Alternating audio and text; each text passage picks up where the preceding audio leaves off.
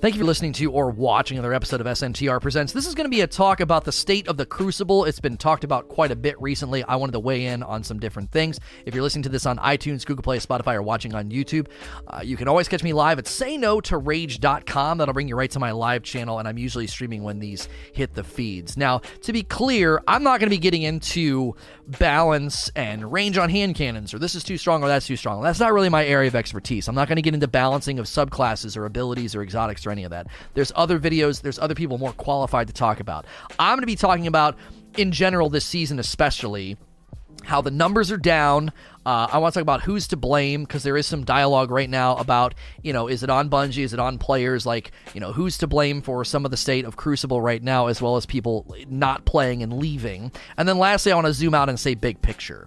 And I will be addressing some of what True Vanguard said in his video. Ultimately, I think his video was good, but I don't necessarily think it's the proper diagnosis at this time. So first, I want to say numbers are down. The PvP numbers were actually really impressing me during Shadowkeep. During Shadowkeep, they were holding at about 1 million a day the whole time, all the way to December. And I was remarking repeatedly, like, this is really crazy. People kept saying, oh, it's new light, it's new light, it's new light. And I was like, yeah, but this is months of sort of a steady, almost equilibrium. Like, this many people are playing every day.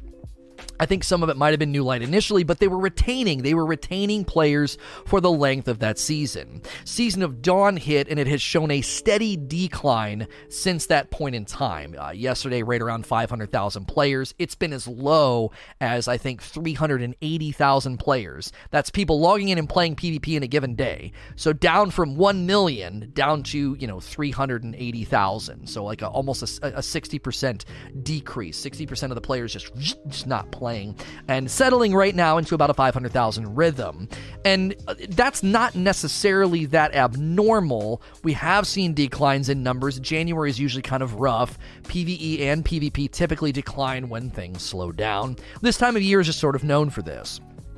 So I do think that's a normal thing. We don't want to oh my gosh, this is terrible, the game is dying. But PvP seemed to have a more dramatic and steady decline than PvE. PvE's held a little bit more steady, right around still about 1 million players a day in PvE. So when we look at these trends and these numbers, and you're hearing people sort of becoming discontent with the state of the game, they're unhappy, they want better things, I do think it's important for us to address what would we like to see from Bungie. There needs to be some improvements. I made a video about how, anti-cheat is necessary. I mean, before anything even really gets off the ground, if they have plans for trials, if they have plans for restructuring of the Crucible, anti-cheat's almost a requirement at this point. I wouldn't even say almost. It is a requirement. They have to come up with a solution to that. But I believe there are other things at play. And that's why the second part of this video is called Who's to Blame. True Vanguard's video, I think, got at some of the issue, not all of the issue, but it did get at some of the issue that, enumerating things that are causing people to play less. And ultimately, he was saying, you're free to play this way, you're free to do these things. Obviously, you're not free to cheat and DDoS and do nefarious things, but he's like, you're free to do these things, but they might not be beneficial. They might not be good for the player base at large. Ultimately, I don't necessarily disagree with him. I do think games tend to cannibalize themselves. The longer they're out, the more the hardcore crowd is sort of there in the middle, just sort of consuming the game at a rate where they don't have an incentive to play or change their meta or do anything differently, and it can tend to drive the more mid lane and the more casual players away. So there were those that sort of applauded his video and said, that's exactly why I stopped playing. And, they were happy to hear his video. There were also, people in the community, a segment of the community that felt like, now, hang on a minute, I play that way. I'm a sweat player, I'm a hardcore player, and I don't understand how I'm to blame for the state of the game right now. My conclusion after watching Ryan's video was that he's touching on symptoms, not causes. I don't disagree with him that all these things happening is not great for the game, and it ultimately will drive people away. And you can look at the player base numbers and see that there are people disengaging with the content in greater numbers than they have before and faster than they have before, like the decline of PvP is notable. I believe they are symptoms and not causes, and what I mean by this is these things are the result of what's been going on for the last 2 years in Destiny's Crucible. The 2 years of very little done to it, and ultimately led to a moment of people sort of starting to cannibalize the game to a certain degree. I don't think it's helpful to ask them to change or to indicate that like their response or their habits now are part of the problem. I don't think that's helpful at this point in time. I think that ultimately people have responded pretty negatively to that, and it's caused some squabbles and some drama, which is not helpful, and I wish people would have been a little bit better spirited about it. But I do think people responded to it in a way that's like, now wait a minute, why are you singling me out? I believe their response is a natural course of action to what Bungie's been doing for the last 2 years. If you really think about what they did, first they removed trials, and that hurt. And even before removing trials, they changed the entire feel of the game. So the whole feel of the game is different. Then they remove trials. Then they try to speed things up. Then they remove double primary, and they make things faster. They make abilities quicker. They give you a little bit more lethality. You can go in and make plays. And they add pinnacle weapons. And pinnacle weapons were tough to get. Luna's Howl, Not Forgotten, Mountaintop, Recluse. These were not easy things to get for the large portion of the community. They were more of an aspirational piece of loot to aspire to. So I believe that Pinnacles kind of filled a void. There was a bit of a void there in the community. There's not really a reason to grind hardcore. We don't have any trials. And then boom, in walk Pinnacle weapons. The level of a Luna's Howl, Not Forgotten, Mountaintop, Recluse. Like, these are really, really excellent weapons. Then they take those away. When they take those away, at first it hurts, but not so much, because the Randy's throwing knife was actually a pretty decent gun, and it was a pretty lengthy grind, and people seemed to enjoy the Crucible a little bit more in Shadowkeep, and the matchmaking didn't seem quite as bad. Season of Dawn comes in, Ritual Weapon can be gotten in an afternoon, it's not that impressive, it's a linear fusion, and the matchmaking, skill-based matchmaking and team balancing seems to be worse, and so things start to hit a fever pitch. I believe this is 2 years coming. These are chickens coming home to roost. This is your hardcore, dedicated audience that's really good at the game, in some measure turning on the game. And I don't think that they should be blamed for going for wins, running sweaty builds or meta builds.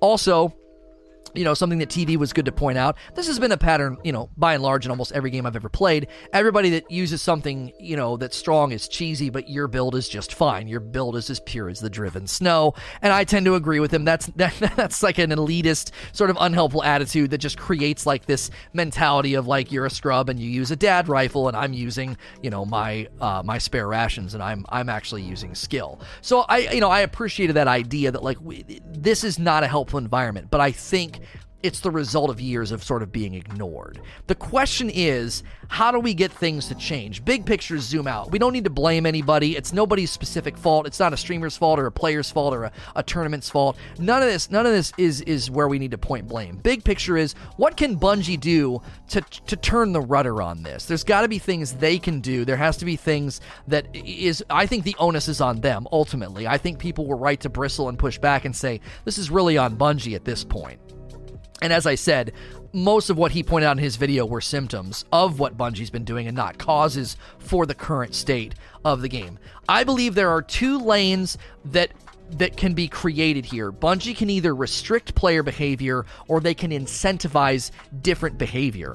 At one level, yes, you need restrictions in place. You need to have restrictive things in place to keep people from doing nefarious things, whether they're cheating, they're DDoSing, they're using an aimbot, they're avoiding full teams. I mean, that was something that I think TV was good to point out with. If you stack up with a 6-stack and you're intentionally canceling matchmaking until you get a bunch of solos, that's kind of uncool and kind of lame and really rough on the poor solo players that you're just beating the snot out of.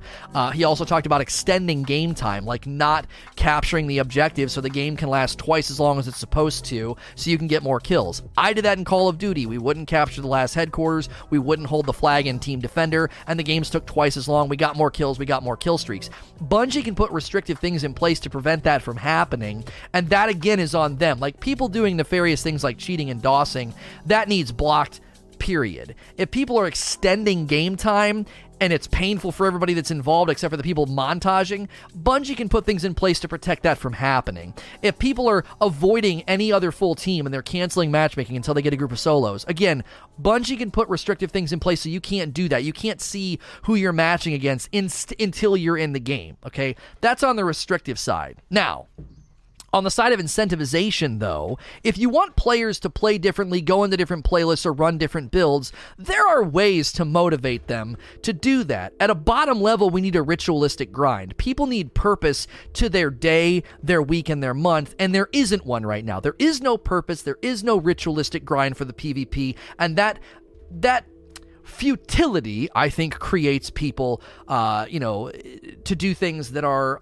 again, more cannibalistic and more harmful to the game because they don't have anything to do. There's no purpose or point behind what they're doing. We need playlist differences. We need a ranked and an unranked playlist. We've never truly had that in Destiny. That is the solution. The skill-based matchmaking is such a low-level attempt at, achieving something like that. Ranked and unranked. Give people a strong reason to go into a ranked environment and play for long periods of time to create equilibrium in the community so they're chasing something. There's an aspirational grind. We don't have that. That is another thing that would significantly help incentivize different behavior. If you want loadout changes, if you want gun changes, people to run different things, Bungie can incentivize that as well. Weapon specialization with really cool ornaments. You might change your loadout if something looks pretty, sexy. You're like, I'm going to change my loadout. I'm not going to run meta. Look at all these weapon specializations every season and what we get for doing that.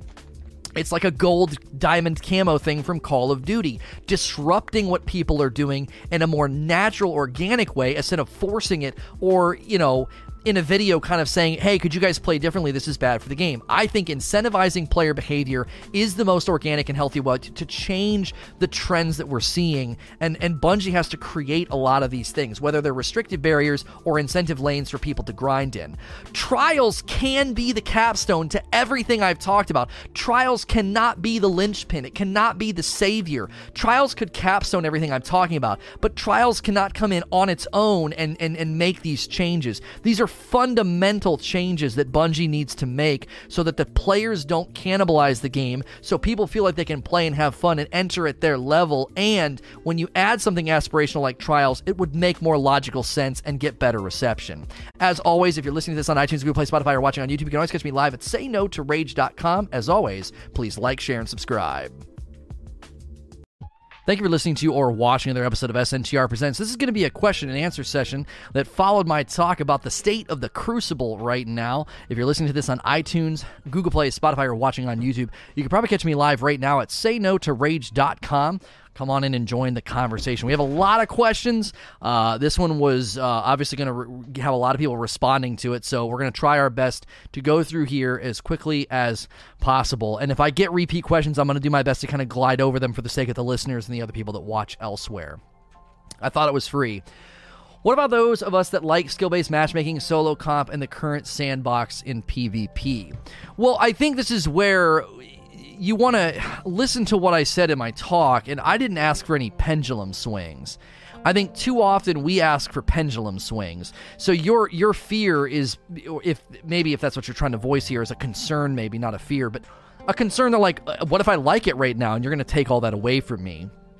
The goal and the infrastructure that I was talking about is not a threat to anybody who is presently enjoying Crucible. If you like skill-based matchmaking, if you like solo queuing in Crucibles, and you like the current sandbox, I don't think we should be saying, oh, no, just wreck all that. Two playlists, a ranked and unranked playlist, is not a threat to what you're saying. An incentive to grind a ranked playlist is not. An incentive to change your loadout or run different metas for different weapon specializations to shake up things and have players playing differently or going into different hoppers. That's not a threat to you enjoying what's happening right now. Skill-based matchmaking isn't necessary if you have the right systems in place, if you have the right ranked, unranked, system. It also isn't necessary if you have the right incentives for people to going, into those playlists. So if you're worried about the big pendulum swing, I would hope that Bungie doesn't continue to do that. I feel like we've kind of done that for 5 years. They tend to swing too hard at things. D2 launched, it was too casual. Forsaken hit, and it was a little too hardcore. Leveling and Infusion was really rough, and the subsequent seasons weren't that great as far as like the more casual or more, not even casual, more hobbyist player. And now things have kind of rounded out. I would say right now they've done a better job at sort of giving a more well-rounded approach to changes as opposed to being more of a pendulum swing.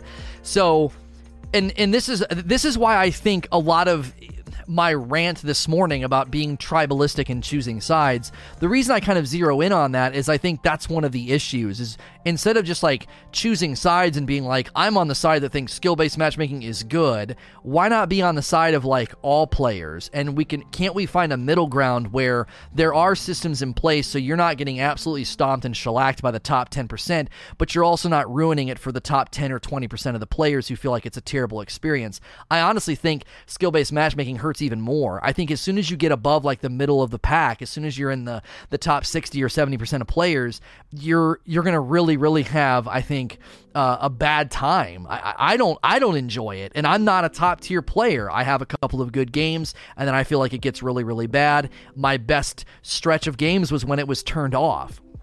That was, we played like 16 games or something. So ultimately, I don't want to advocate for things that are going to ruin it for people who are presently enjoying Crucible, but at the same time, if a lot of these systems were implemented properly, then the people that are presently enjoying it, you shouldn't feel these as like these big tectonic shifts like, oh my gosh, the game is so different now, I can't even enjoy myself. I would hope that they would make more reasonable or more good changes than just like, oh, let's overreact and just detonate skill-based matchmaking or something. They would need to give you proper lanes. And I know Eugene's like, skill-based matchmaking is not the problem, it's the lobby balancing.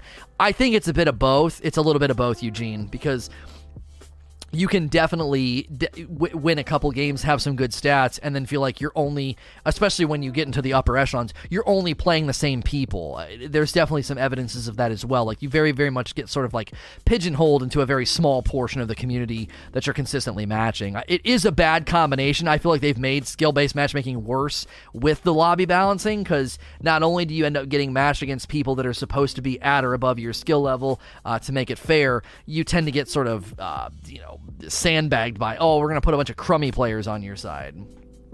There's a reason.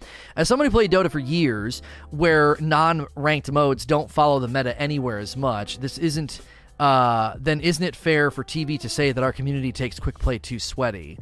Well, and this is where I feel like Ryan's video kind of fell short. He enumerated problems, but the solution was like to asking people to maybe play differently or consider playing differently.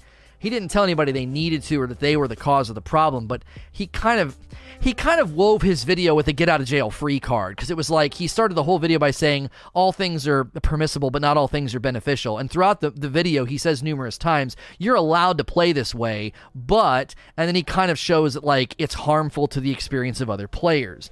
And some of the things he said categorically should be in their own lane. These are things that just should be protected against, whether it's only matching against solos and backing out of matchmaking so you always get solos, or extending the game so you don't get a mercy rule so the poor other team just gets beat up the entire time. Bungie should put protections in place so that's not possible. It's not really on the player. Like I said, I did that in Call of Duty with Headquarters and Team Defender. We would make the games take longer because we wanted to get kills and kill streaks. But that's on Bungie, and I think a lot of what he enumerated were more symptoms instead of causes. These are symptoms of a Crucible that's been ignored for 2 years, and so fundamentally, saying that, like, you're saying, like, oh, the community takes quick play too sweaty. Maybe, but is that really on them? If you don't give hardcore, high-skilled players a playground, a lane, a ranked playlist, a place for them to go, then don't you kind of expect them to do that, to kind of flood quick play or go where there's no skill-based matchmaking? It's sort of the natural culmination of the vacancies in the game. That's why I don't think you can just be like, well, the players should consider playing differently or being differently. This is why I think a negative dialogue followed his video. Because while I think a lot of people agreed with what he said, there are people who do play like that and play at that higher level that didn't appreciate the video and felt like this isn't helpful. It's not really on us. It's on Bungie. And to his credit, he did say that, but he also seemed to indicate there were a lot of things that if they stopped happening would make things better. I tend to disagree with that notion. I do think games tend to cannibalize themselves over time, and that's where Bungie has to come in and put restrictive things in place and incentive things in place to, like, make things sort of be better. And that's why I think ultimately people disagreed with the video and were like, I don't like this. You're basically telling me I'm part of the problem. And people that were responding poorly to his video and being overly critical or mean-spirited, that's not helpful either. But I ultimately think their response was the culmination of 2 years of feeling ignored. We get nothing for 2 years. It's been bad. It's not been fun. It's been frustrating. And now I got a video that's basically saying I'm part of the problem, and people responded in kind. They lashed out. None of it was helpful. There was a growing escalation in the dialogue. His video was obviously good-spirited and good-hearted. People responded. People were making fun of him, and then people choose sides. And that's why when the video landed, I was like, "Ooh, I don't know if his video is going to be helpful," because it's going to kind of create that unhelpful sort of choose-a-side dialogue. Gunjin.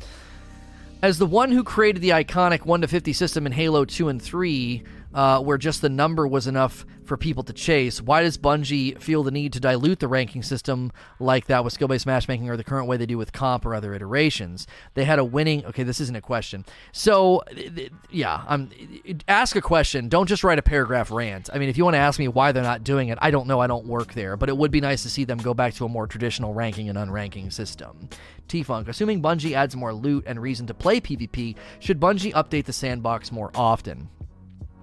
Here's the biggest challenge with updating the sandbox, okay? So, and this is where I think people are going to be like, oh, you're making excuses for Bungie, okay? No, I'm not. I'm going to explain to you why things are not immediate. Number one, they have to collect a lot of data and feedback before they can act. So it's not like 2 weeks into the season, everyone's like, well, this is broken and overpowered. Maybe not, right? So they have to look at the data. And one of the best parts of TV's video was the guy was like, I get tired of being killed by the Bygones. I get killed by the Bygones all the time. And TV ran the guy's stats, and the guy had been killed by a Bygones like 1 out of 20 games or something. And perception's reality. Clintus has gotten on this rant before on the Rageous Roundtable. People will zero in on a particular weapon, and then they'll be like, that's all I get killed by. And it's like, well, no, maybe once or twice a game you got killed by that gun, but that's not all you're getting killed by. And so I think that's a fair made point. People tend to zero in on things, and they're like, oh, this is a big problem. So just because in the first couple of weeks of a season, or even the first month of a season, you and your buddies have concluded that something is broken or too strong or needs addressed, Bungie has to collect data. They have to look at trends in the Crucible. They have to maybe even go back to the drawing board and say, are they right? Is this kind of broken? And then they look at it, like the Orental fusion rifle. It took them so long to mess with the Recluse. So let's say they conclude halfway through the season that changes need to be made. Let's say they make a really, really good go of it, and about a month and a half into a 3-month season, they're like, okay, we have a gun or guns that need to be looked at. Let's start fiddling with them, and they do internal testing. Let's say they make a lot of progress, and it takes them about a month to really figure out what needs to happen. The implementation of those changes can probably not be loaded into the hopper for the next season. You're right up against the next season launching. So everything that we concluded last season about the meta is not going to land in the winter season. If you're playing during Shadowkeep and Season of the Undying and getting annoyed by X, Y, and Z, number one, might not be a tangible problem that Bungie's even going to address, and even if it is, it doesn't mean they're going to be able to fix it in the very next season. So they're always sort of playing leapfrog. It's like if you give them feedback in Season 7, they're not going to get to it in Season 8. They may make changes in Season 9. You see how it like leapfrogs over? And then things that you talk about in Season 8, they're going to leapfrog and possibly implement those changes in Season 10. And the real challenge is making all those changes complement one another, so what they do in Season 10 isn't invalidated or messed up by what they did in Season 9, because what they did in Season 9 is related to Season 7, and what they did in Season 10 is related to Season 8. You see, it's like this big interwoven problem of they can't do it expeditiously. It's never been that simple.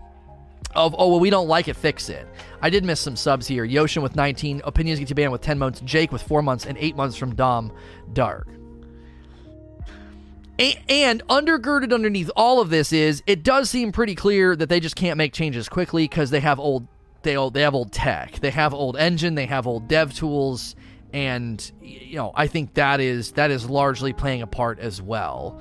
So there's going to be there's going to be a natural limitation on what they can do because because there's a limitation on how fast they can implement it and test it and troubleshoot it, as well as a limitation on how fast they can push stuff out. Jay Ware. Beyond hackers, do you feel anything else is worthy of calling PvP broken? I feel like we are being a bit too harsh on PvP currently. I don't think anybody is saying it's broken, like you're going in and it's just an absolute mess. There are some builds and some abilities that just seem kind of crazy, but by and large, I think people are fundamentally saying people aren't playing because there's no reason to. There's no long-term grind. There's no daily, weekly, ritualistic grind. And so, listen, here, imagine that half the player base hadn't stopped playing. If there were still 1 million people a day playing, how many of those people that you would run into throughout the day, your likelihood would then increase that you run into more casual, non-meta, non-stacked running players. It goes up, right? With the number of people going up, the odds of you running into that go down. As the numbers shrink, this is what tends to happen. Instead of having 1 million players a day logging in, you only have about 500 to 400,000 players logging in. And the presence of that hardcore sweaty community is more felt in that ratio. Imagine that there's 1 million people in the room. There's 1 million people in a room, 1 million people a day, and there's 2,000 of those people are wearing red hats. The number of times you're going to run into those red hats is incredibly low, okay? Now, remove half the people. 500,000 people leave the room. Now there's still 2,000 red hats. Why? Well, because they're the more hardcore, they're the more dedicated. They're less likely to quit. They're less likely to take the breaks because that's just kind of what happens. So the representation of those 2,000 people with red hats suddenly seems like there's way more of them, and there isn't. It's just that there are way less people in the pool of the crowd, and you're more likely to bump into one. And I believe that's fundamentally what happens in the Crucible, is whenever the numbers are high, your odds of running into them are lower.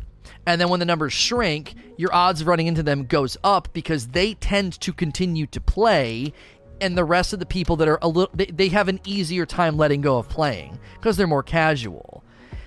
And so it compounds itself. As that number shrinks, the likelihood of you running into sweaty players, try-hard players, whatever, goes up. You start having a bad time, and you start leaving. Right? I'm out. Yeah, this is bad, this is sweaty. And then it just keeps compounding itself. So when it dropped into the 800s and then the 600s and then the 500s, down to the 4, it got down so low it was in like the mid 300,000s. When that happens, there are way more people in there representing that, like, I'm going to run meta, I'm going to be kind of toxic, I'm going to steamroll teams or whatever. There's more of those people in the playlist. And I believe that becomes more felt, and it just continues to have a more downward spiral. Running meta is toxic. No. That's not what I said. Running meta or being toxic. Running meta is not toxic. I'm not saying that. I'm saying you're just more likely to run into a hyper-aggressive player running meta and they're teabagging after every time they kill you. Like, you can run meta and not be toxic. Plenty of people run meta and they're just like, why wouldn't I run this? It's a good gun. Why wouldn't I run this? It's a good build. Timber WF. Aside from a much-needed anti-cheat and changes to skill-based matchmaking, what would you think about bounties, quests encouraging not playing objectives and dragging your team down by using weapons that are not good just to complete bounties? Do you think a change is needed in that regard?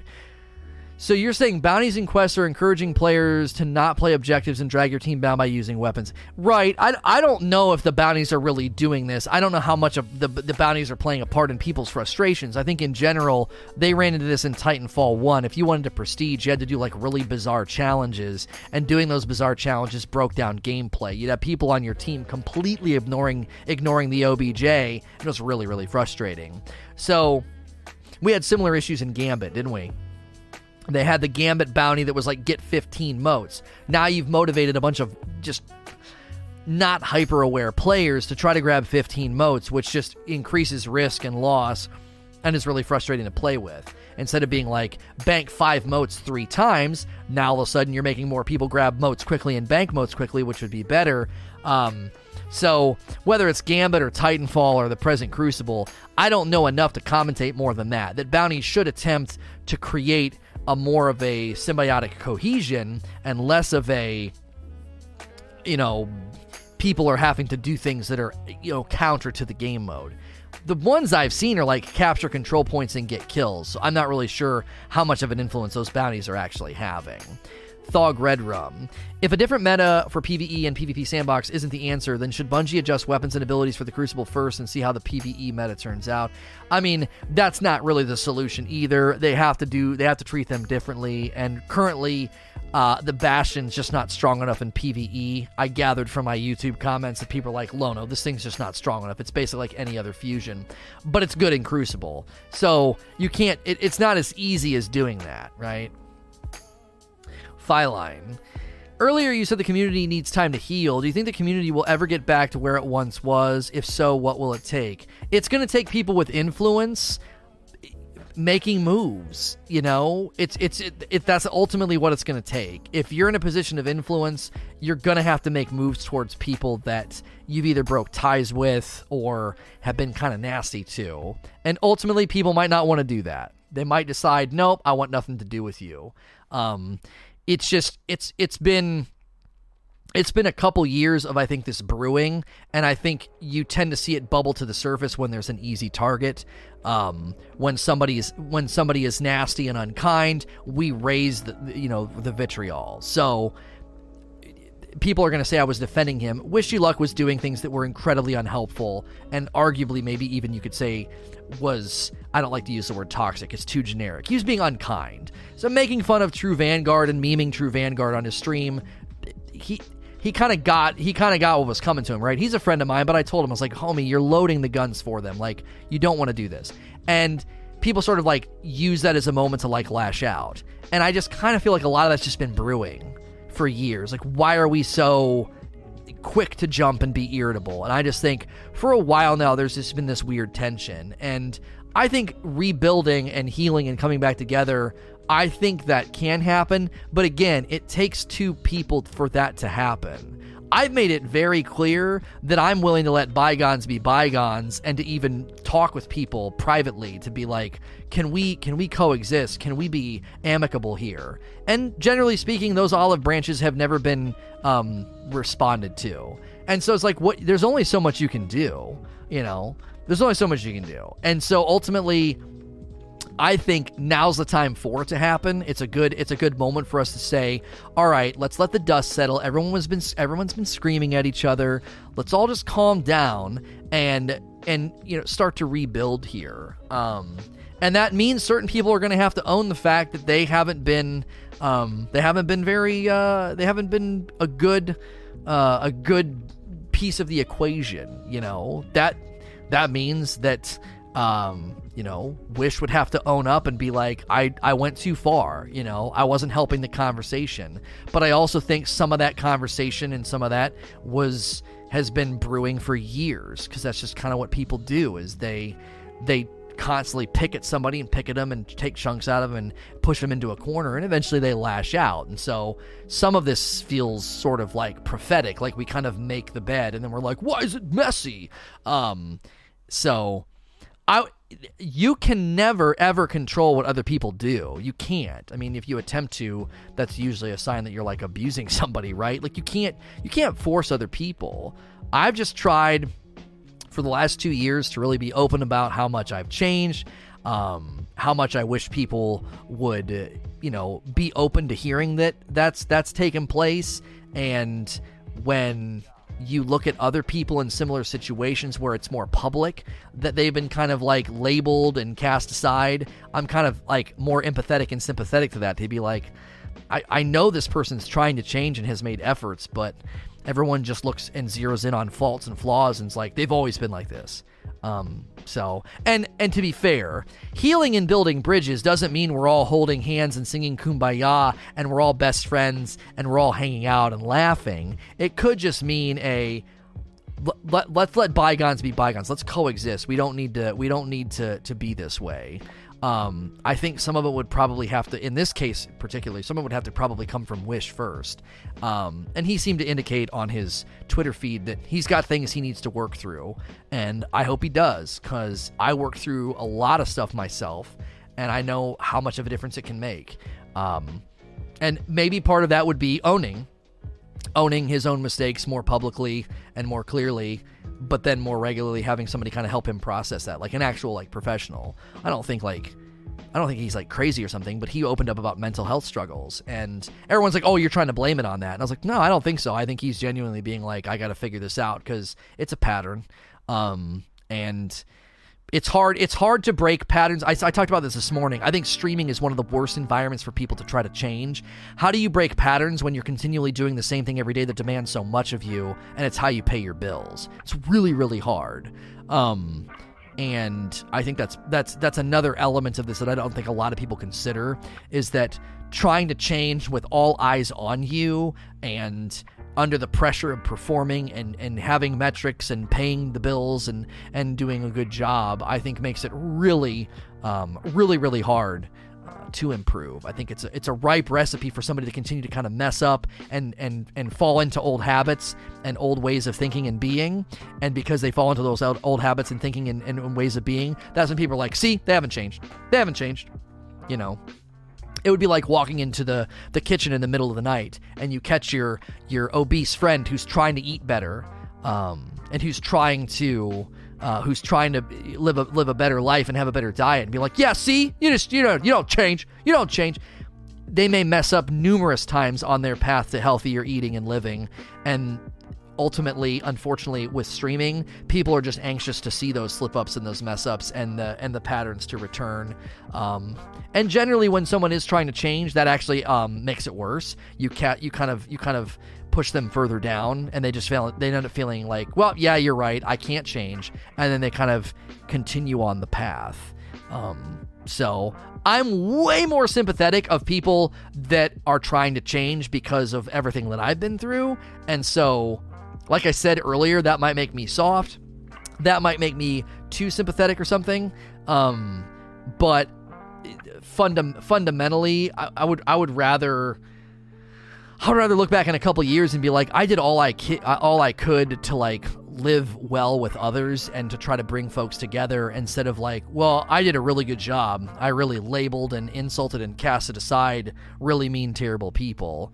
I've even tried to lighten up when I ban people, just because you don't know where somebody's head's at, and why they're lashing out in a Twitch chat.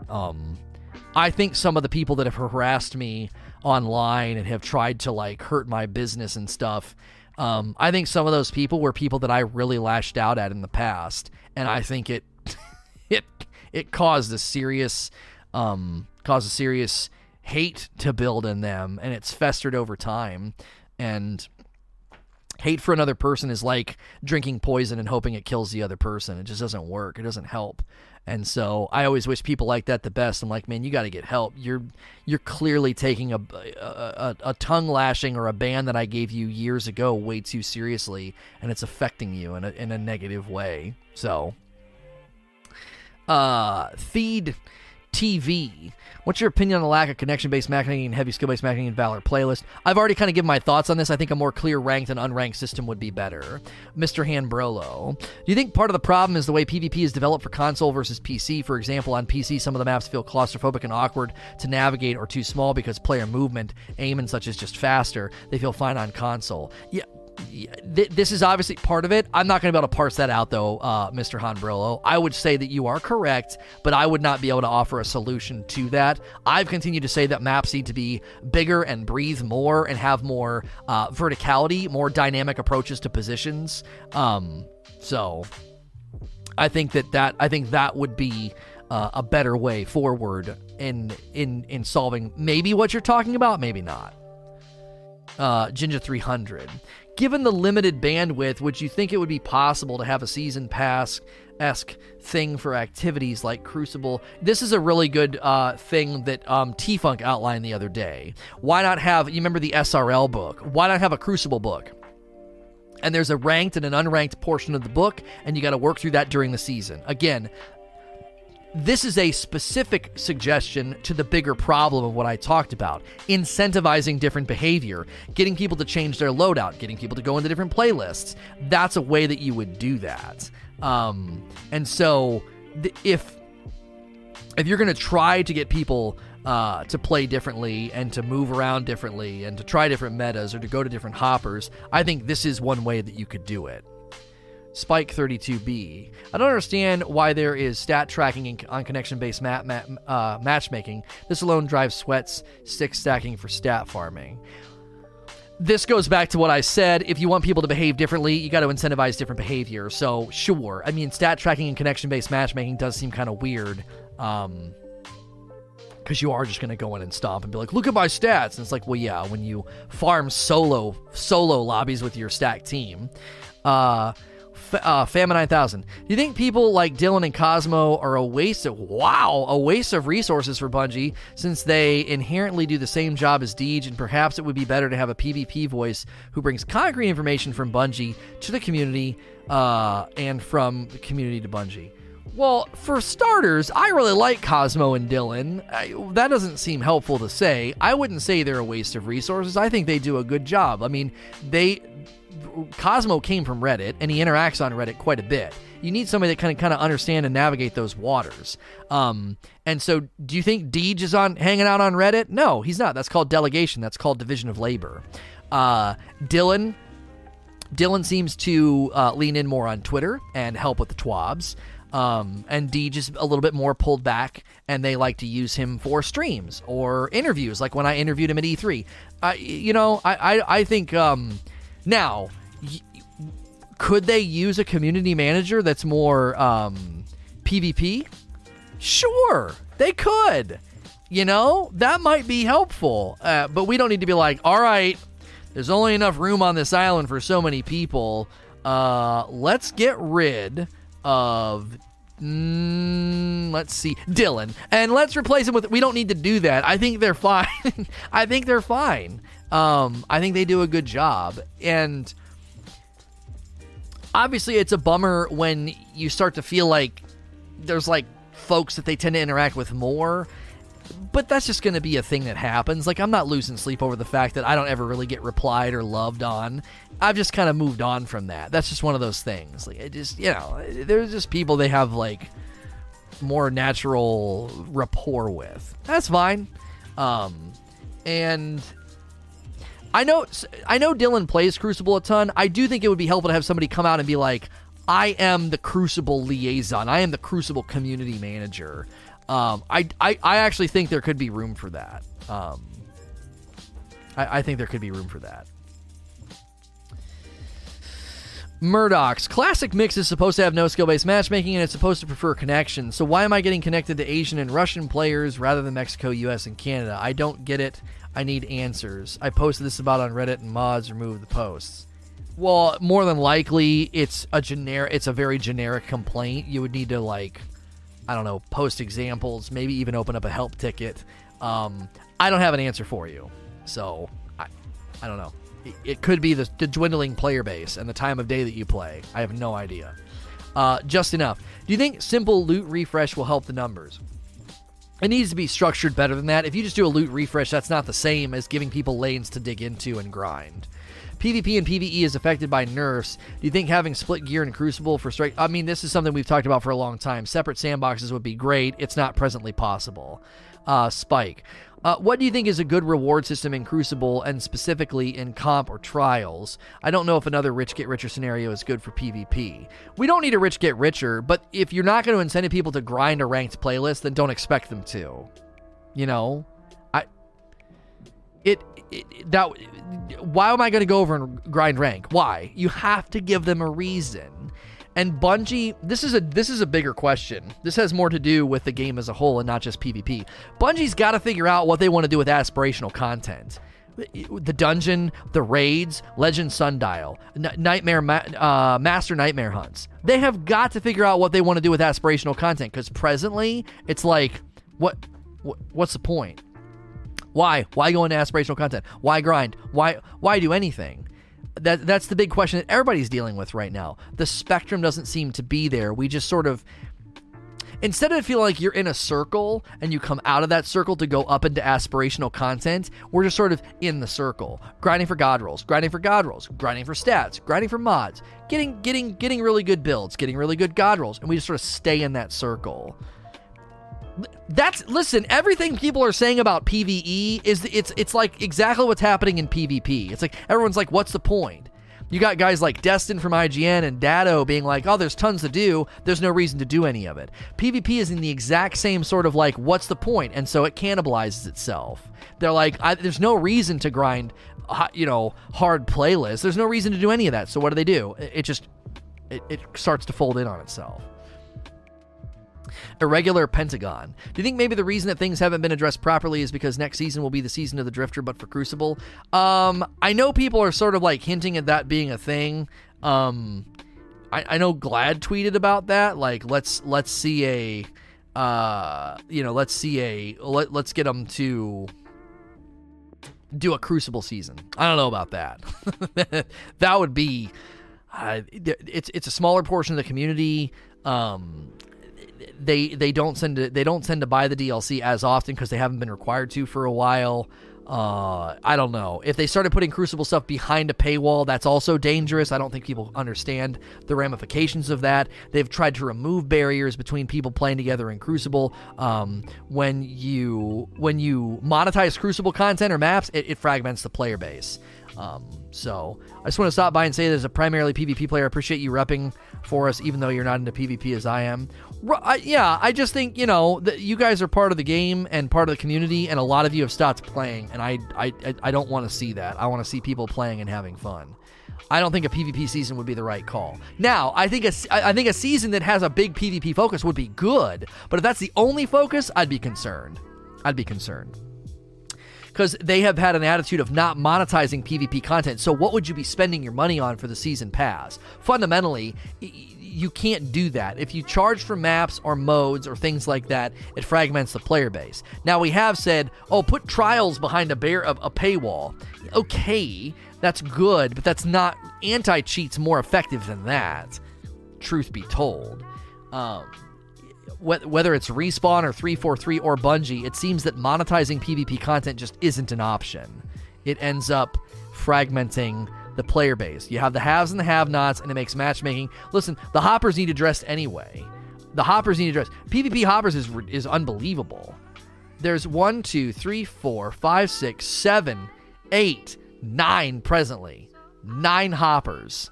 With a dwindling player base, those hoppers get sliced thinner and thinner and thinner and thinner. And that needs addressed. And same thing here. If you have the haves and the have-nots of the season, you're going to fragment, you're going to slice the matchmaking right down the middle, and that'd be rough. So, I'm not quite sure how they would even structure a PvP season. Gabmed Black says, will true endgame gear fix PvP? I don't play PvP because I have no loot to gain. That's part of the grander problem of a reason to grind. I mean, I think it would help, but it's not the only solution. Prometheus, I personally want Trials to come back and don't care if it's not perfect. However, do you recognize exotics with low skill floors being a problem in Trials? Controverse, Lord of Wolves, backup plan, or rental. These weapons and armor pieces are extremely easy to use and very effective, creating very low skill floor. In Elim, they are going to be pushed to the forefront. Do you think Bungie recognizes this? You'd want to talk to the Sweats guys, because I don't know if this stuff's as painful in a really competitive environment. I don't know. I know certain things in the hands of high-skilled players are felt to a greater degree, but I don't know. There were items like this in Trials in D1, and it didn't flip everything. The high-skilled players can use it better. It still kind of works. Low skill floor is frustrating to the high-skill players, but generally speaking, a really, really low skill floor, item, it's still going to be more lethal in the hands of someone like Lumi or Giggs or Wish or Grenader Jake or Lucky or any of those guys. Bandwipe, Triple Wreck. They're all going to be able to leverage it even better. So I would say it still kind of maintains the balance of skill. Like, the better players are going to have more wins. The better players are going to have more kills. It's just frustrating to play against the low entry floor stuff. I think sometimes it gets a little overstated. There are things that need to be looked at. There are things that are incredibly easy to use. But that doesn't necessarily disrupt the balance. You can hand me all the low entry floor stuff you want. I'm probably not going to beat Lumi in a 1v1. So the question typically comes as, is this going to cause a disruption of good teams can lose to bad teams primarily because of a lean on a crutch? And I think that the era of the, what was that artifact where you could sit and get your super? I forget that was rough. I think that led to some losses that were probably unjustified. Like, well, yeah, they just camped. Yeah, Scories. I think Scories led to some of that. It was like, okay, there's not much we can do. They're just Scories camping. Supers aren't as counterable as somebody running a Lord of Wolves, So those are rare instances, though. I think in general, a lot of the times, that stuff's frustrating and needs looked at and needs balance, but it's not going to completely ruin Trials. They fixed Scories because seeing the impact on Trials. Right, and then they fixed it because it was causing such a disruption of balance that they had to fix it. Robinson Hood. Should special ammo economy go back to crates? Just seems the current system suits fusions and shotguns more. Don't have a strong opinion here. I don't have a super strong opinion here. I don't play enough. Prometheus says, thanks, Lono, and yeah, I'm fairly sweaty. I've been in some tourney clans and a 3.4 KD. Lord of Wolves isn't as bad as a good Mindbenders player can outplay a more casual Lord of Wolves player. However, some things are pretty broken. If you have a sniper player with Controverse, they become incredibly difficult to counter, as in close quarters combat. It's so tough to kill something with more range than a shoddy and damage resistance. If they're also a good sniper, it's tough to counter. Right, and if there's things like that that are being sort of, if there's a rhythm to the economic structure of the ammo that's being disrupted and it's really one-sided or slanted, then yeah, Bungie would have to look at that. Because that ultimately happened with Icebreaker. That ultimately happened with, it happened with a lot of things. That happened with what was it? It was the sidearms. They overreacted, and then sidearms became silly, and then everyone was running around with the wormwood. Nodded. Do you think more long-term Crucible quests, say an entire season, for example, would help keep people engaged? Right in line with what I said, we need a ritualistic daily, weekly thing to grind, and that's done through the NPCs and a ranked and an unranked playlist. Ashen. Should we even have ritual weapons at this point? It just seems like a poor excuse to play the content when a weapon refresh would be enough. It needs to be done through the NPCs, a seasonal-long grind. I mean, you guys are getting at similar problems here, so I'm gliding over some of these questions a little fast. Grazed Cat Lover says, how would you feel if they added a skill system similar to Overwatch's? Something where skill isn't reset and you're paired with people at your skill level 90% of the time in addition to a more casual play options. This is literally ranked and unranked. Like ranked and unranked. Ranked and unranked. Listen, when I'm saying it and other big PvP guys are saying it, then we really need ranked and unranked. I remember a podcast with Bife and Wish You Luck where Bife said similar things. We need ranked and unranked. Sky Elliott. Why is there a false narrative being created that Trials will save D2's PvP? I'm a hardcore player, but new armor and loot for PvP won't fix the meta. I ended my video by saying Trials would make a great capstone, but it's not the savior. That's why I said all these things need to be addressed as well as Trials coming back. Trials could be a great capstone for all the things we talked about, but if they don't get anti-cheat, if they don't prevent some of the things that have been happening that are making it unfun for lots of other people, if they don't incentivize different playstyles or for you to go into a different playlist, Trials is not a savior. It could be a good capstone, but it's not going to be the savior of PvP. Ashen. Should we even have... Oh, you already submitted that. Surge. Do you think Bungie would ever consider set loadouts, or do you think this takes the Identity of Destiny away? Set loadouts were largely not really celebrated in the raid layers, so I don't think so. I do think that takes a lot of the love, out. So it looks like we're not going to be able to take any more questions. Google Docs encountered an error. Please try loading this page or coming back in a few minutes. So it looks like we're having an issue. So that's fine. There's probably way too many questions anyway. Your main man, Julian. Would some of this stem from Bungie's overall view and the value of the Crucible? It just seems like very most of the Crucible could ever just be a third of the game, but from what we get, it just seems like much less. Bungie's view on the Crucible could be ultimately different from ours. Here's the thing. I think we're still reeling from D2 Year 1. That's fundamentally what I think is going on.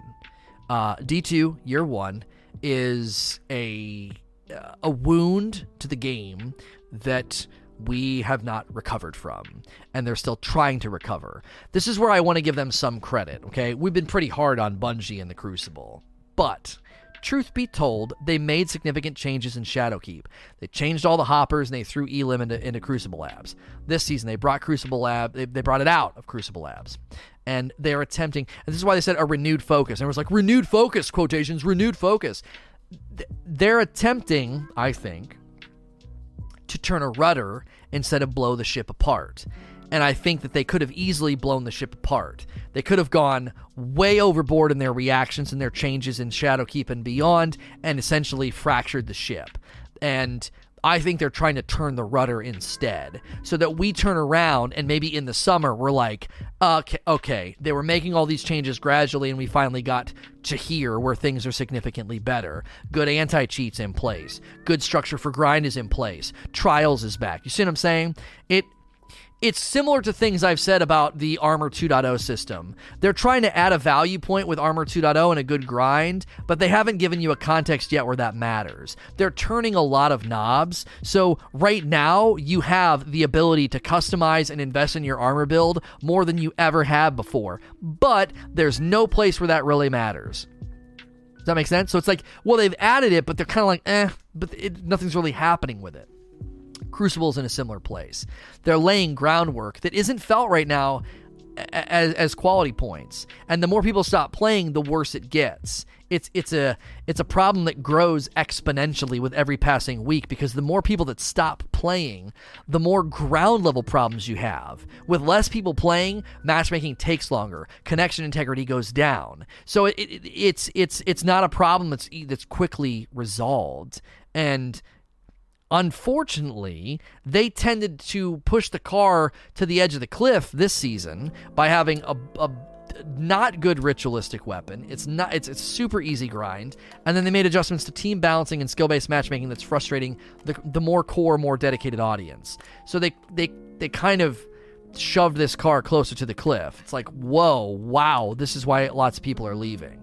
And I think people that are more in tune with that narrative were probably less appreciative of True Vanguard's video intimating that, like, oh, we share part of the blame. They're like, are you freaking kidding me? It's gotten so bad, all the cheating, all of this, all of that. It's been 2 years. Are you kidding me? Right? And I think that's what provoked them lashing out at him. They should not have lashed out at him. I think that people responded in a poor way, and in a way that should have been called like, yo, that's not, come on, man, what are you doing? But fundamentally, I think that's the narrative, is people felt almost provoked by the video. Like, this has been bad for 2 years. It's been getting worse for 2 years. What is going on? Plenty of people were nasty and unhappy about that video. And I think it's unfortunate, because I think fundamentally a conversation would have been better. I think if people would have responded to the video in a conversation way, or make a video to reply, that would have been a better course of action. 21-0 Gaming. Do you think there needs to be a rank system similar to Apex where medals, titles, ornaments, or rewards for keeping the top 500 Predator Master rank? Could Bungie implement a system like this? I don't know enough about that to comment. BB Bay. Which do you like more? Vigilante justice or lawfully good behavior? Do the ends justify the means? Do the means justify the ends? This is commentary from earlier. Listen, I went on a big rant, and I know people are spinning it. I've already had people try to spin it and acted like I was choosing sides and defending one person over nothing. Over the whole situation. Like, and I just think, I think at a ground level, I would love to see everybody take a step back, take a breath, for people to own their part in it and attempt to move forward. You don't have to become best friends, but we can coexist. We can we can share space, and vigilante justice, I think, is becoming very dangerous, because it feels really good, right? We all love a good instant karma video. We really do. Somebody being mean to an animal and then they get hurt in the process. Somebody being mean to somebody else. You know, you see a guy rough up his girlfriend and push her, and then all these guys come into her rescue, and you're like, oh, it makes you feel good. You're like, yeah, instant karma.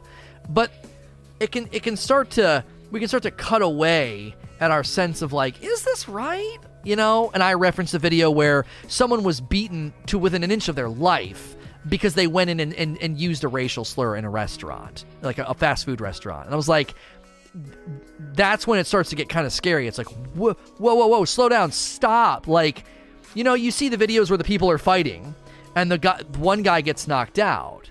And the friends of the guy that won are like, yo, quit, stop. You won, he's out. Like, it's not right to keep wailing on the dude that passed out. It's like you gotta like snap the person out of it. Their adrenaline's pumping, right? It's like, dude, stop. You won. You knocked him out. And I think we're getting that crazy like endorphin injection, and we get we feel so good seeing somebody get what they deserved. And I think it's becoming kind of worrisome. That's why I drew attention to it this morning. I was like, I think this is an unhealthy pattern. This is an unhealthy pattern in response to things that we don't like, because we're justifying harsh treatment of a person because they did something that we deem wrong. At a certain level, it's like there are lots of people on the Twitch platform and YouTube and everywhere that are going to do things you don't like. They're going to say things that you consider them to be toxic, or they're being mean to other players.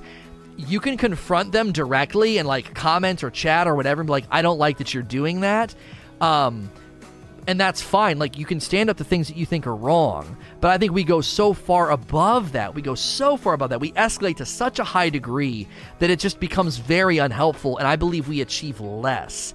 I believe we take the situation, instead of de-escalating it, we turn it into a system of devolution, where everyone's devolving into like just a caveman hurling insults. And it's like everybody is devolving right now instead of like de-escalating and moving forward. And I know it's incredibly hard in the heat of the moment to do these things. I've done it myself. I respond way too harshly to trolls, and I go in way too hard on people who probably just came in here to mouth off. And that in general is what I was just calling for. Can we pump the brakes on this merry-go-round and get off of it, and start to react differently to what we feel is poor behavior or quote-unquote toxic behavior? There are plenty of people that act that way in all sorts of gaming communities. The Destiny community isn't special. We don't get some self-righteous sheriff badge where we're allowed to treat people this way because they do things we don't like. There are plenty of games and plenty of streamers and plenty of players who act in ways like that. They peacock, they talk trash, they mock, and they meme. That's everywhere. We're gonna lose our sense of what's a real worthy cause if we're always wanting to throw stones at folks. It just everything feels like this self-righteous cause, and it's like there's a time, I think, to just either coexist and ignore it, or try to have understanding in a conversation. And I feel like we've just lost our ability to do that. Dixie Whistler. I've been trying to determine what it is that makes this PvP so enjoyable, but I can't seem to put my finger on it. What do you think makes D2 PvP so much more terrible than D1 PvP? For example, I recall looking forward to every Iron Banner in D1, an idea what D2 doesn't have. Well, there's a lack of motivation. If you know there's a chance you could get something good, or that you're moving a number, or you're making progress, I think you can kind of weather the storm. People would play trials for the bounties knowing they're going to get absolutely shellacked. I did it knowing we're going to get to game 3 or 4 and get run over. I knew it was coming, but there was a motivation. There was loot. It was like, I'll stay in here. I would play Iron Banner off stream and get shellacked. We would just get steamrolled by teams. I'm like, oh, well, the game will end faster and I might get a clever dragon. It's like, I might get a god roll clever dragon. Who cares? Who cares? I'll win eventually. I think you can shrug some of that off when there's a sense of progress or a sense of reward. And I don't think that that's generally been happening in PvP. What's the sense of progress? There really isn't one. What's a sense of reward? There really isn't one. So they create their own sense of progress and reward. Just like Glad has to create challenges for the raid. Because he's like, well, this is silly. Let me put on a blindfold. Let me beat it with a drum set. Let me do this. Let me do that, right? He creates his own like content. He creates his own content. So the PvP players are kind of doing the same thing. Well, let's just stack and go for montages. Let's just get as many kills as we can. Let's see how many wins we can get. And it creates a very unwelcoming environment for people that aren't playing like that. It's again, this is why games tend to cannibalize themselves. The purely PvP games tend to cannibalize themselves because you've gotten all of the accolades. You've gotten all of the awards and rewards. And because of that, I think that Bungie has to figure out how to reinvigorate that sense every time. How do we reinvigorate the Crucible players' sense of progress and reward every season? How do we do that? Because you haven't been doing it, and you need to. Pinnacle weapons were a good Band-Aid, but they had to rip that Band-Aid off because those weapons were too strong. You got to replace that void. You got no trials. You got no ritualistic seasonal grind. There's nothing. And the result is the current state of things. A declining player base and players tending to play in ways that are somewhat, not intentionally, but passively cannibalistic. And they're not meaning to. They're not like, I hate this game, let me ruin it. They're just like, there's nothing else to do. That's why I think they bristled at the video. Oh, whoops, sorry, I clicked on the wrong thing. Balatorn. Is it terrible that I still enjoying doing all my bounties every day? It still feels good to me? No. Why would that be terrible, dude? Keep playing. I like doing bounties. And a lot of people hate them. They're sick of them. They don't want to see another bounty for a while.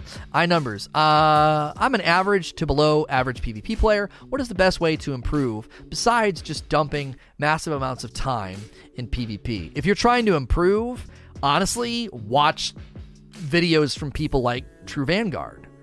And watch Wish You Luck. Watch the people that play at the higher levels. Listen to what they say. They'll talk about positioning.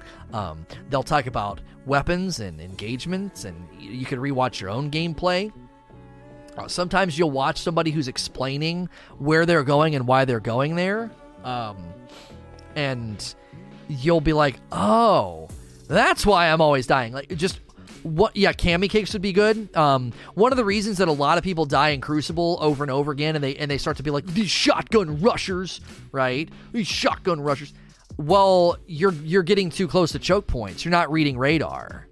You're getting close to a choke point when radar is telling you to stop and to back up. You can back up and control the flow if you don't push.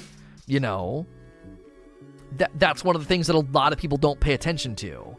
You get tunnel vision. Listen, it's hard. You got to train yourself to watch radar and watch your positioning. If you can't have your radar awareness and your positioning sync up, you're going to push into lanes and choke points when you shouldn't, and then you're going to die, and you're going to blame the gear. These freaking campers with snipers, these shotgunners, these if you would have backed up, you'd probably been okay. You would have been in a position of power. They'd have to come through the choke point. They would have had to make the first move. Or you could have used angles. Like, you can look at a door and a choke point, and you can go from left to right and try and find an angle of engagement that's not right on top of the door where they can push around the corner and shotgun you.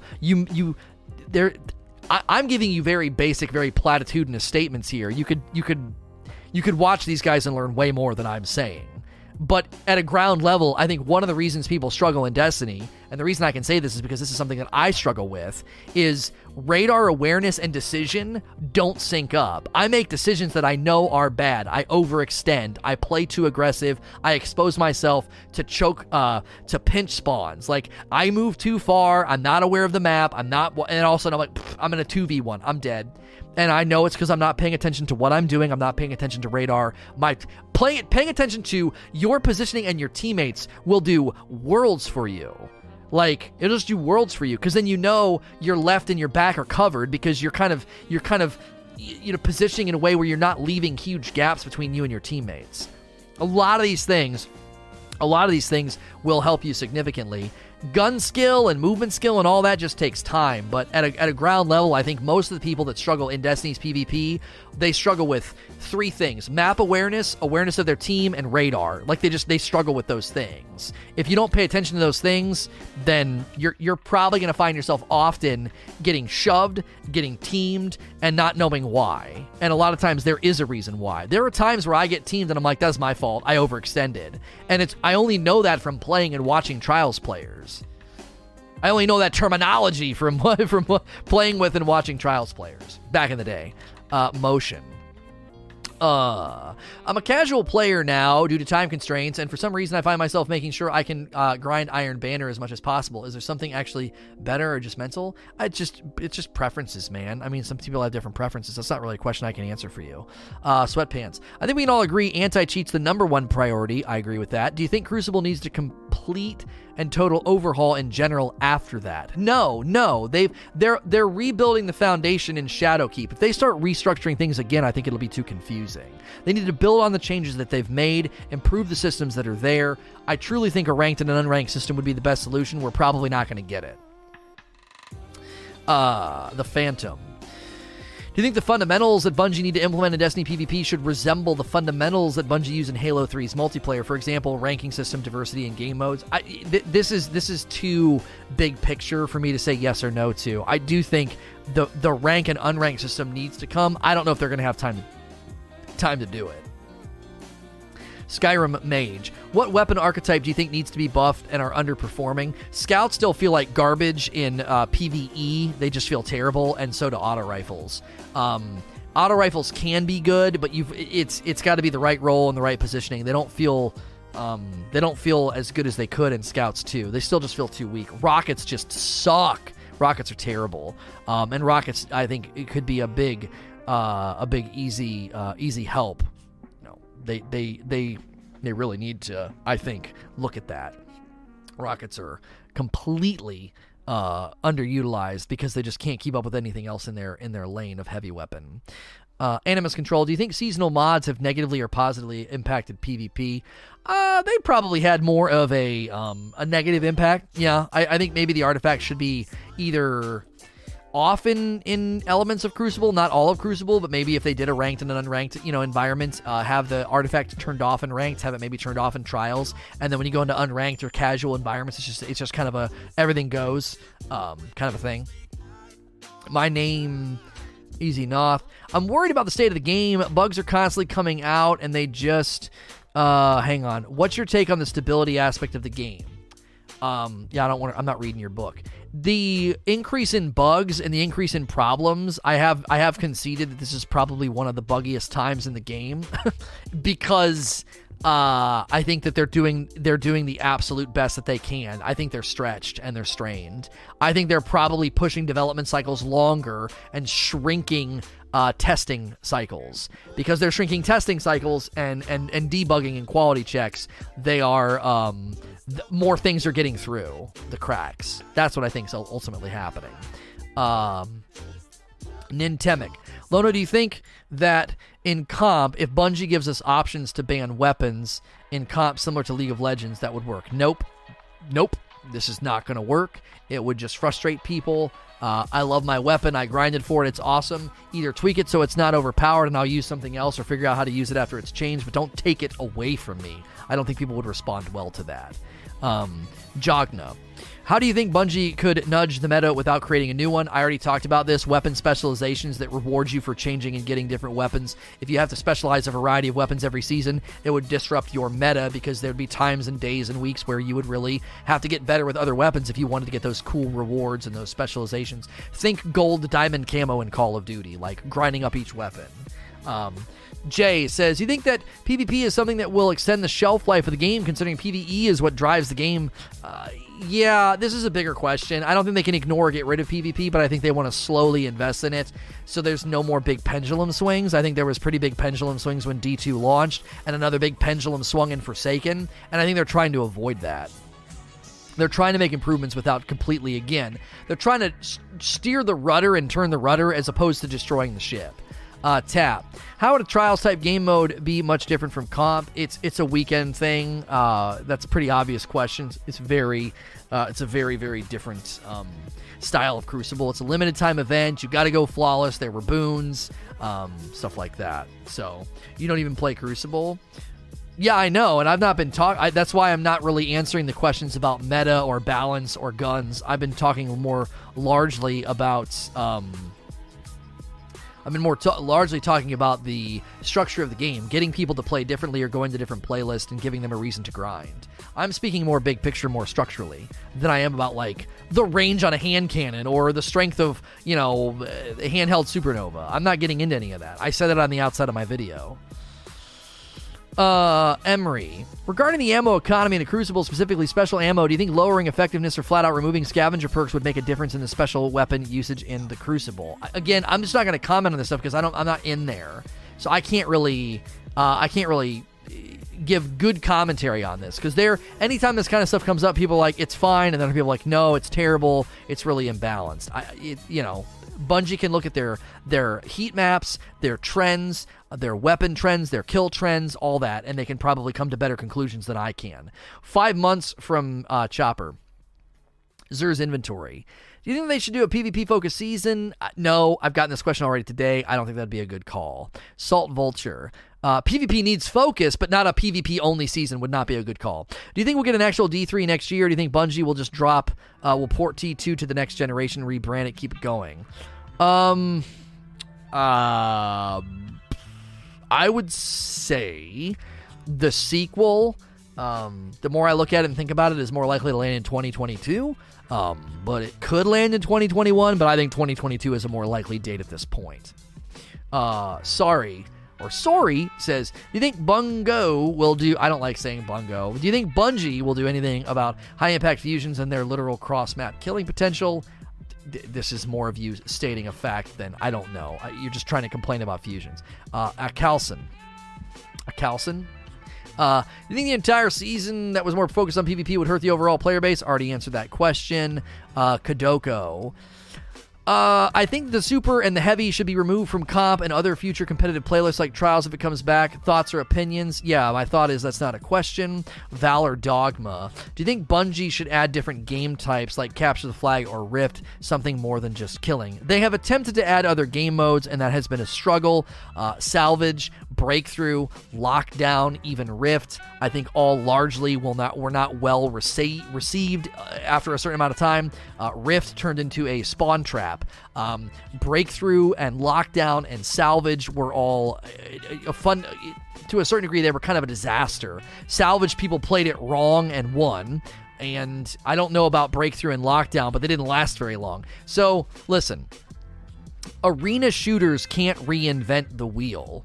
And so, I would say they could just stick to the basics. 3v3 Elim. Even Countdown has potential because it's very similar to Search and Destroy from Call of Duty. Domination, we got Control, and then you got Clash, and then you got basically that's team deathmatch, and then you got Rumble. Like, I just stick to the basics, stick to the core competencies. Okay, arena shooters, just stick to what we know works. We've tried all these different things, and they were good, and then they weren't. I mean, Rift was like, oh, this is awesome, and then it just turned into just trap the other team and spawn trap. It just, I don't know. I don't think they can reinvent the wheel. I don't think new game modes is a good idea. They've invested a lot in the new game modes, and I don't think it's generally worked very well. T-Funk. Should Bungie disable weapons like they did with the broken armor? They've disabled weapons. I mean, they disabled the Telesto when it was a problem. So disabling weapons are just like, oh yeah, this weapon's too strong, we don't want this in Trials. I don't think that's the right call. Crazy. Isn't the real problem a lack of weapons? The Jack Queen King has more aim assist than spare rations because all the sights on it give +5 aim assist. But the reason why spare rations is more popular is because it's the only kinetic 150 with random rolls, and MB is the only shotgun that can roll with. Yeah, I mean, see, you're just getting too specific. I'm just not going to comment on this kind of stuff. This is getting way down into the minutia. You're going to need to talk to somebody like Triple Rec or somebody that does the weapon testing and gets down into the very specific things. Like, this is not my wheelhouse. Sloth. I don't know if anyone else runs into these cheesy handheld Supernova builds as much, but I do in PvP. But do you think it needs to be nerfed? I'm not getting into nerf discussions in this talk. That's not something that I want to do with my content because I'm not in a position to comment on it in any authoritative sense. Crunchy. Do you think it would be fair to lock items due to PvP that have done things like Telesto for PvE? For example, One-Eyed Mask was dominant for almost a year, and it would have been nice towards the end to have it locked. No, this is not the answer. Multiple people have said things like this today. I don't think that's a good approach to balance. Just locking stuff. Crazy, continue for my question. There not being enough guns, good players and bad players are all going to find the next best thing to use. If for some reason the spare rations and the mindbenders get nerfed, aren't we going to just see that cycle that happened in D1 and we'll end up... Well, look...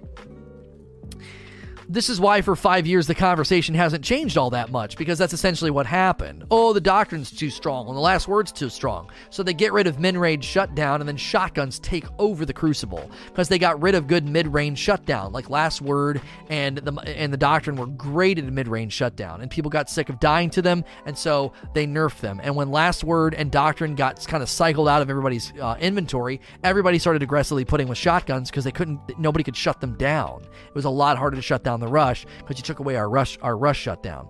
And so, yeah, I mean, the pendulum tends to swing. I don't know if that'll ever stop, though, because something always rises to the top, causes a meta, people run to the meta, and then it gets shoved down. Right now, however, I think people overstate the meta or what's overpowered or what's too strong. I hear people talking about snipers and complaining about people using snipers. I hear people complain about Lord of Wolves and shotguns and mindbenders and shoulder charge. I hear people complain about handheld Supernova. I hear people complain about dad rifles, pulse rifles, and team shotting with pulse rifles. It's almost like the only acceptable build is yours and the only acceptable kills are yours. And I don't want to summarize. I don't think that's fair, but it does start to feel that way sometimes. It's like, yeah, everybody, people in chat are complaining about Jotun.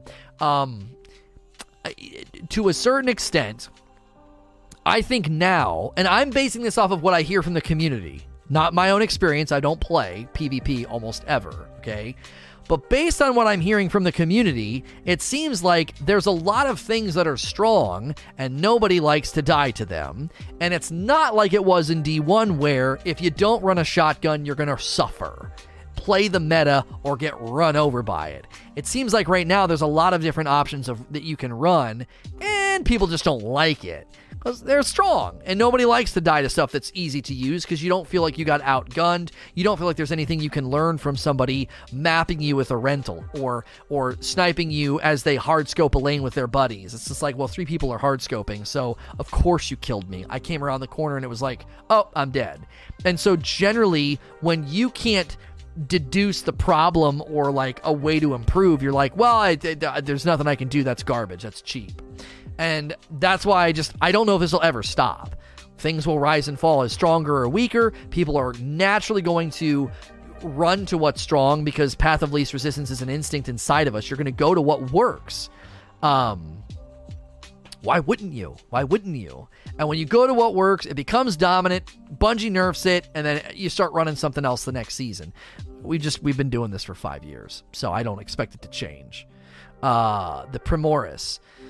I'm just confused how exactly skill-based matchmaking even works in Destiny. It seems like Halo 3 or Apex, when I climb in ranks, I actually feel like I'm fighting harder and harder opponents. But in Destiny, it just feels like I'm filling a bar in Destiny Survival or Crucible as a whole.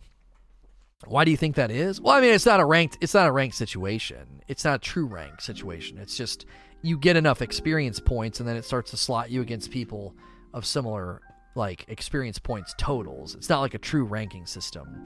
So, I don't know how those other games work anyway. Salvation.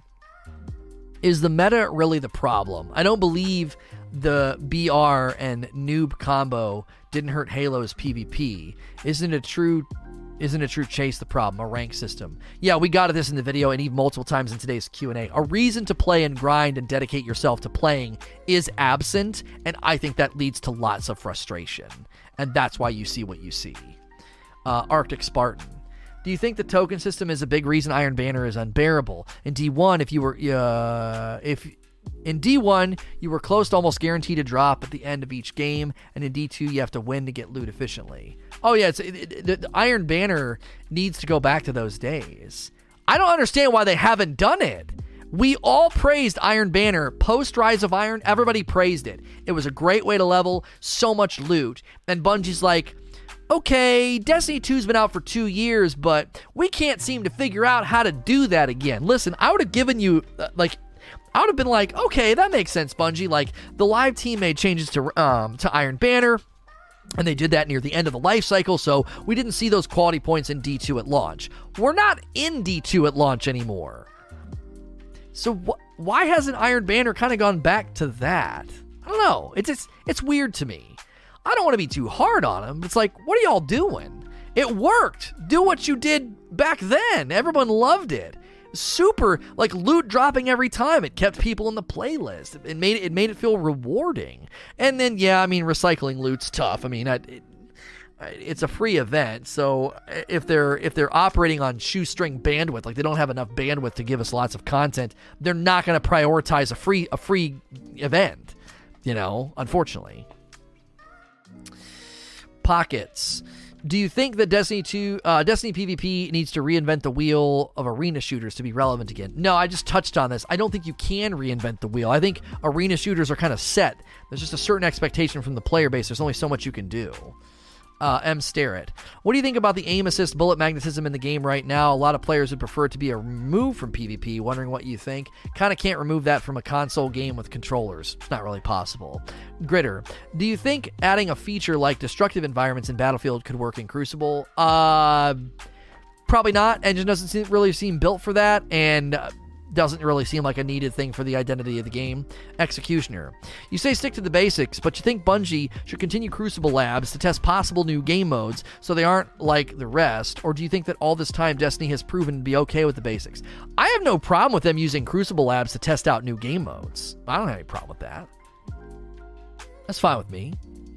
But I do think the basics tend to get more traction, and they're just easier to tweak.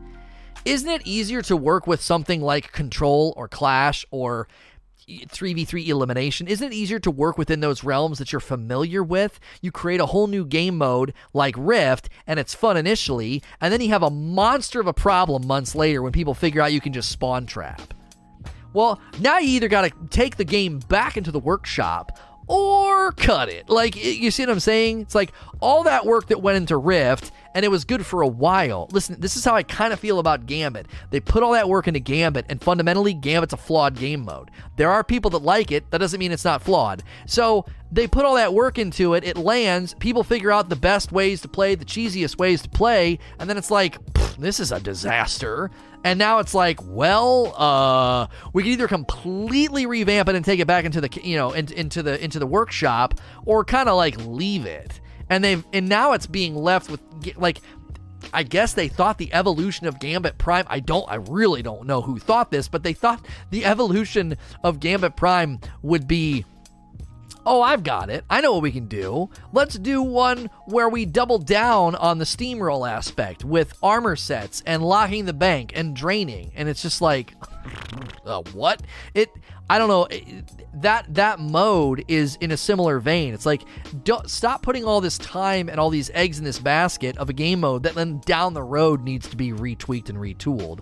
Ultimately, that's why I think sticking to the basics, they're going to get more traction out of that. It's probably easier for them to design maps for Control and Clash and Elimination than it is to, like, oh, if we're going to design maps, we also have to consider this new game mode we're building. Does that make sense?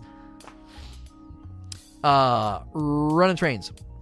As a dedicated PvP player with Unbroken and 100k Crucible kills, I feel like the amount of cheesy things that can be used in Crucible is at an all-time high. Using sweat rules for private matches seems to be the only thing that is fun anymore. I think putting trials back in might help, but I don't know, something has to change. I guess a special ammo economy. I mean, we just got at this. I don't necessarily think we're in a position where you have to run the meta or you're going to get completely obliterated. But as you said, it's the cheesy things that I think really annoys people.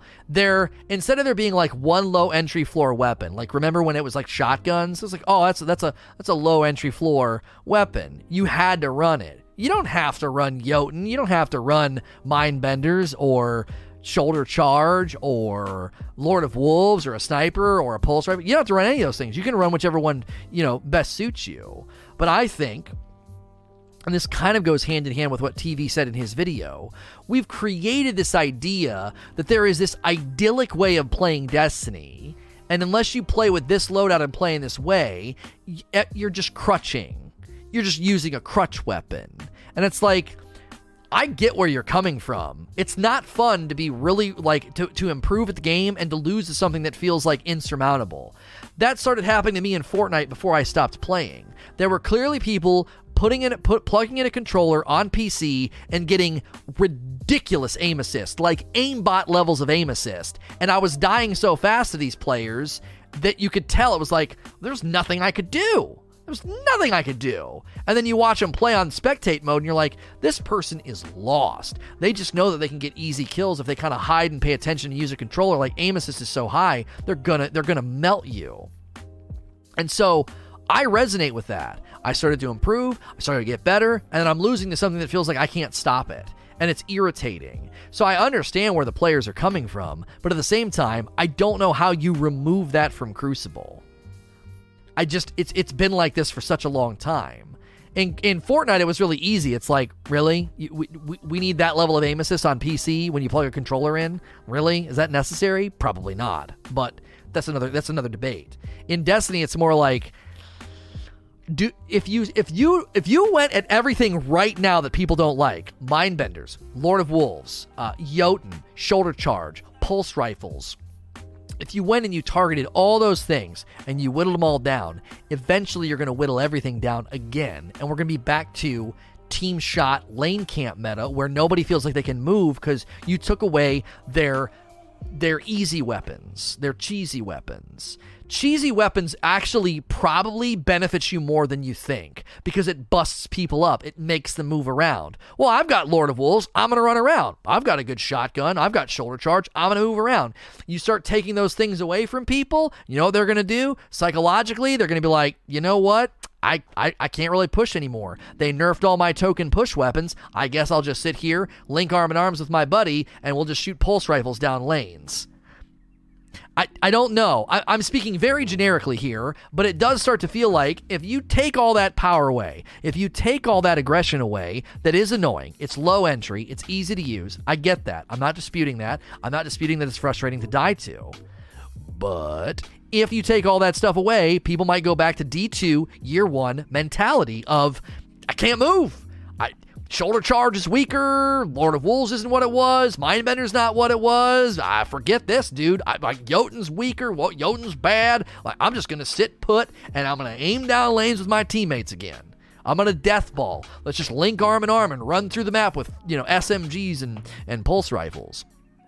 And I'm not saying, I don't want to act like if you want things to be tweaked, that's what you're asking for, but you've really got to be careful. If you take that element away, right? If you take that element away of, I can run around because I have these OP guns or these easy to use guns, if you take that away from people, you're probably just going to make them pucker up. And I'm like, well, it's time to team shot again because I can't move around anymore.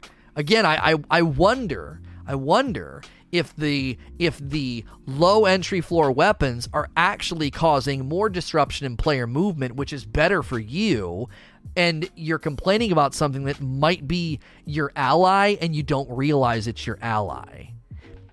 Because it's causing these players to be like, well, I can run around the map, and they might not. They might not run around the map if you take it away from them. I'm that way. Dude, I was shoulder charging with Skullfort like an idiot the last time I played, and I was laughing, and I was taken to task for it sometimes, Lord of Wolves and handhelds way above these. Fact is, you can die twice, same person's handheld under 10 seconds.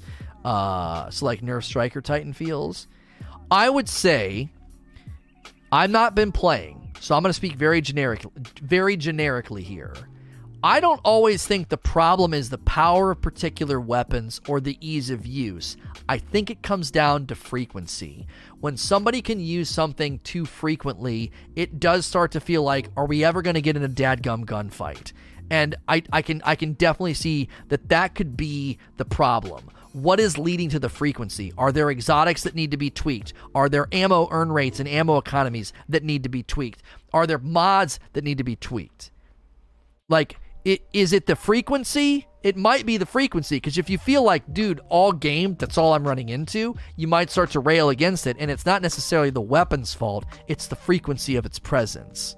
So I'm going to keep streaming. If you guys have enjoyed this discussion and back and forth, please click the follow button and turn on notifications. I'm going to keep streaming. I'll keep interacting with you guys. It's been a great discussion, but I'm going to do an outro for the folks. If you like these, you can also listen to these on iTunes, Google Play, Spotify, and YouTube. You can catch them all there as well. Just look up SNTR Presents. As always, if you're listening or watching in the other locations, please like, share, and subscribe.